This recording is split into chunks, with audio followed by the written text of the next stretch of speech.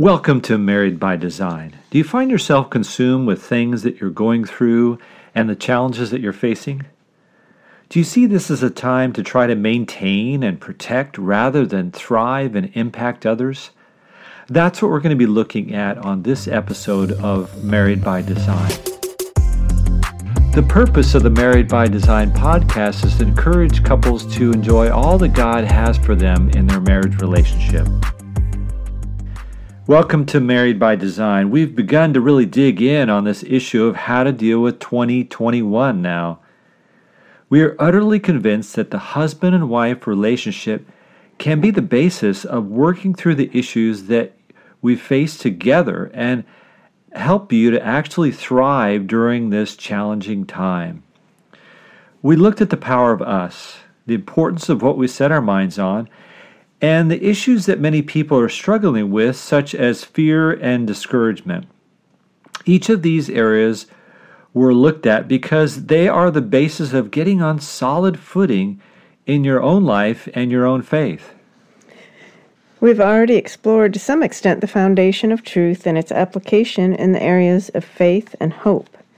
These aspects of Christian existence can provide a basis for living and thriving even in a struggling world. The practice of meditation allows the Christian to move past the distractions and discouragement of the present world and rise above the anger and lovelessness around him. All of these aspects of the Christian life are resources that are needed in order for the Christian to choose to truly love others. It is this paradigm shift in the thinking of a believer regarding love that allows him to begin to impact others with a genuine, consistent, and sacrificial love. Yeah, the Apostle Paul talks about three significant elements in the Christian life. He talks about faith, hope, and love. We've already looked at the idea of faith being the antidote to fear. We then looked at hope as the antidote to spiritual discouragement and depression. Now we will look at the idea of love as being the antidote to self-focus in the midst of all that we're going through. This is very significant. We have our own concerns, our own struggles and issues that we face, and you can be absorbed with yourself, your own thoughts, your own struggles, your own desires, and they can dominate your attention to the exclusion of others. And that frame of mind is not going to help you excel during this time. It is true that in the midst of all these challenges, we have the tendency to focus on ourselves, but God calls us to love. Robert Browning once wrote, "Without love, our earth is a tomb." The Apostle Paul wrote in 1 Corinthians 13 that without love, we are nothing. Love is the foundation and crown of a fulfilling life, even during COVID. This is true for all people and involves at least two aspects. First, our lives find meaning and joy as we are loved by others. That sense of connectedness and being cherished is part of the foundation of having a healthy heart and mind. Sadly, many people are not connected and are missing out on this sense of experiencing true love. From hatred and violence in our society to the lack of real intimacy in a committed marriage relationship, most individuals have settled for a second-rate relationship based on emotions and desires. This is a far cry from God's intent for true and satisfying intimacy in our relationships with others. God's desire is for every person to not only be loved by others, but to enjoy His love for them. The realization of God's eternal, refreshing, and reassuring love sets the heart right and is the only complete satisfaction for the soul. That's very true. There is, however, a second aspect to this idea of love. It's not just important that we are the recipients of genuine love. Love is something to be given and not just received. In order to find his true purpose in life and make a difference in this crisis, the Christian must choose to love others. I say choose because it is an act of the will to sacrificially care for others that are at times unlovely and part of a fallen world. In my use of the term love, I'm not suggesting a manufactured emotion, but an action. This sacrificial, caring response to others is how Paul defines love in 1 Corinthians 13. It is this kind of love that is needed in this broken and hurting world today. And as we talk about love, I think it's important to emphasize three aspects of love. We'll look at these more as we discuss this. The first aspect is sacrifice. To love somebody means to sacrifice for them, to be willing to put them first and their needs first over and above our own. This is very helpful in the present situation to move beyond ourselves and to be willing to be put in an uncomfortable situation and to give up our own desires. The second aspect involves the way that we respond to and treat others. 1 Corinthians 13 is the model of how love is to be played out in the way that we react and respond to others. And the third aspect of love to be considered is that of actually meeting the needs of others. Love is not merely a response to others, but seeks to know the needs of others and meet those needs. I think the more that we can fully understand and embrace these aspects of love, the better off we will be in the midst of coronavirus and all the things that we're facing. And not only that we'll be better off, but others will be better off as we love them. So let's jump in and look at the first aspect of sacrifice this week. We'll look at the other two next time. This idea of sacrifice is so significant because we all get into our comfort zone.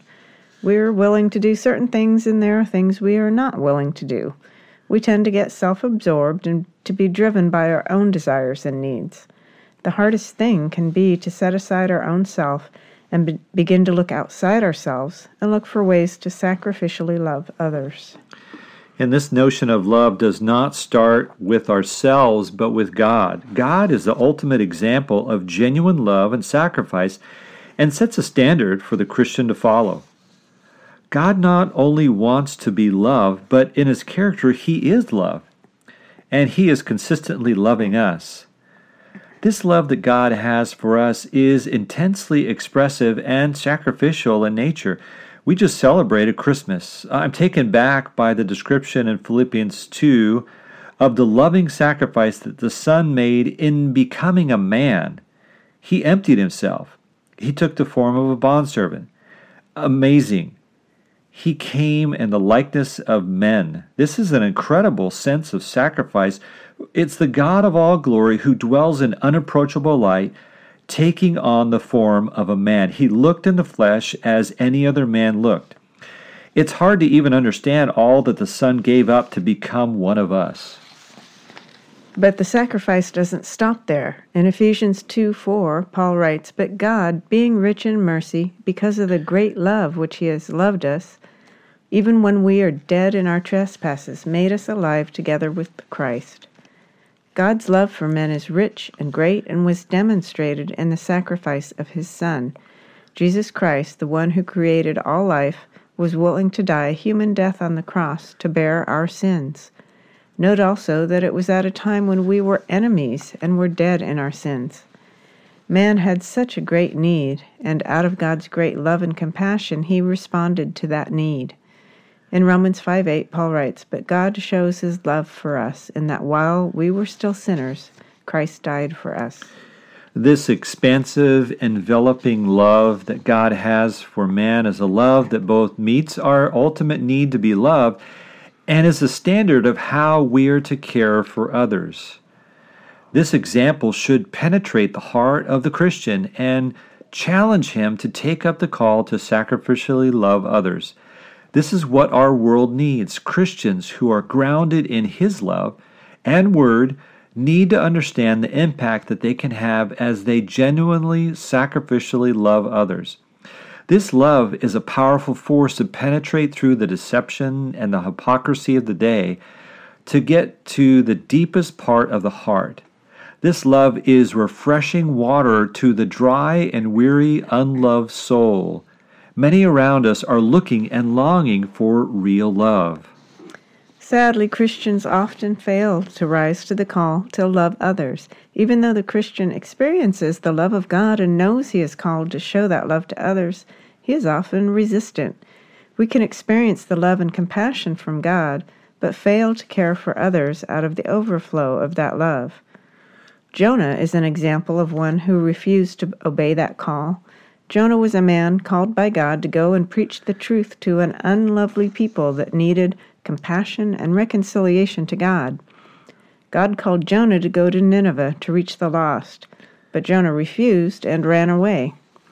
Even on the ship on which he traveled, he was unconcerned with the others when they were in great peril. That's Jonah 1.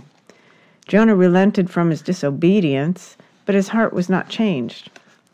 He was still more concerned about his own comfort and desires than about the Ninevites who were facing God's judgment. The Ninevites repented of their sin in Jonah 3, but the Lord still had to deal with Jonah's selfish heart. Chapter 4 puts on display the lack of love and compassion that Jonah had and the rebuke the Lord gave him. That book of Jonah is so significant and impactful to our hearts, or it should be, to help us to see how we're like Jonah, self-absorbed and self-focused. The Lord never wants to leave the believer in a self-absorbed, indifferent state that lacks a concern for others. Jonah was more concerned about being comfortable in the shade from the sun in chapter 4 than about the people around him. The Lord said, "You pity the plant for which you did not labor, nor did you make it grow, which came into being in a night and perished in a night. And should I not pity Nineveh, that great city, in which there are more than 120,000 persons who do not know their right hand from their left, and also much cattle?" Jonah's self-absorption and indifference to the needs of others strangled the love and concern he should have had for them. That's right, and Jonah is not alone in his failure to live out this sacrificial love. It has been rare in the lives of those who claim to be followers of the Lord. Love should be the fragrance of the fellowship of believers. Those outside the church should be amazed and drawn to the expression of love between believers. Jesus said, "By this all people will know that you are my disciples, if you have love for one another." That's John 13:35. It was to be the mark of a true follower of Christ, but it does not seem so. So often in the church there is conflict and divisions. It is telling even in the first century church how often Paul writes about the need to practice charity and patience and to call believers to unity. This lack of love has not really changed. And we are still so far from the standard that the Lord has called us to. So often we resemble Jonah more than Christ in the way that we interact with others that we are to take care of and love. The selfless, sacrificial care seems to be more rare than it should be in our daily lives. And so we pass by those around us that need God's love and care. The Apostle John chastised the first century Christians when he wrote, "By this we know love, that he laid down his life for us, and we ought to lay down our lives for our brothers. But if anyone has the world's goods and sees his brother in need, and yet closes his heart to him, how does God's love abide in him? Little children, let us not love in word or talk, but in deed and in truth." That's 1 John 3:16-18. There is a power and impact in love and sacrifice. I think that the greatest generation is described that way because it was a whole generation of people who sacrificed so much, up to and including their very lives, for something bigger than themselves. They are seen by those that followed as a noble generation and an example to be followed. It is powerful even today to see the first responders and healthcare workers that are willing to put their very lives on the line for others. That is likewise a noble work and an example that we should be following. Sacrifice. How are you sacrificing for those around you? Love is not an emotion, it is action. Are you willing to sacrifice yourself in practical ways for others? Do you even know or are aware of the needs of others that you can sacrifice for? We're going to apply this first concept of sacrifice in love to relationships. Are you sacrificing your desires, your time, your priorities for your spouse? Do you look out for their interests and respond to their needs, even if it's inconvenient and something that you don't want to do? Is your focus on helping your spouse and serving them? What a fantastic marriage you would have if both of you lived by this sacrificial love, and it starts with you. And what about your family? Do you as a couple sacrifice your time and energy to respond to the needs of your children? Do you tend to focus more on the things you're going through, or look at the things that your children are struggling with and how to help them? And what about your parents and in-laws? Are you helping them even though it may mean a sacrifice for the two of you? Are they in a place where they need your help, but it's inconvenient for you? What about people outside your family that you know that have certain needs? They may have spiritual needs or emotional needs or even physical or financial needs. What do you need to sacrifice in order to meet those needs and love them? So here's your homework. Your mission, should you choose to accept it, is to discuss with your spouse this concept of love and sacrifice. Talk about one person or family that has a great need right now that you can respond to. Recognize that it takes a personal sacrifice of time, money, or energy. Commit to respond to that need in love this week. Get off the bench and into the game that God is calling us to be in. You'll be amazed that how that will give you a sense of new perspective energy. Let me pray for us. Father, I pray, God, for each of us as we understand this concept of love and sacrifice, how much you have done for us amazingly. And Father, how we've benefited from that sacrificial love. And Father, I pray that you would help us to see around us, to be aware. Sometimes we're oblivious because we don't want to see the needs of others. Open our eyes to those needs and be willing to step out in faith and get off the bench and care for someone else and love them in a sacrificial way. We ask for this in Jesus' name. Amen. Well, that's it for this week. Next week, we'll again look at this concept of love and practice as we look at the way that we respond to and handle people, as well as the idea of responding to specific needs. I hope this is encouraging you to look outside of your own life and your own bubble to the needs of those around you. We'll look at that next week on Married by Design.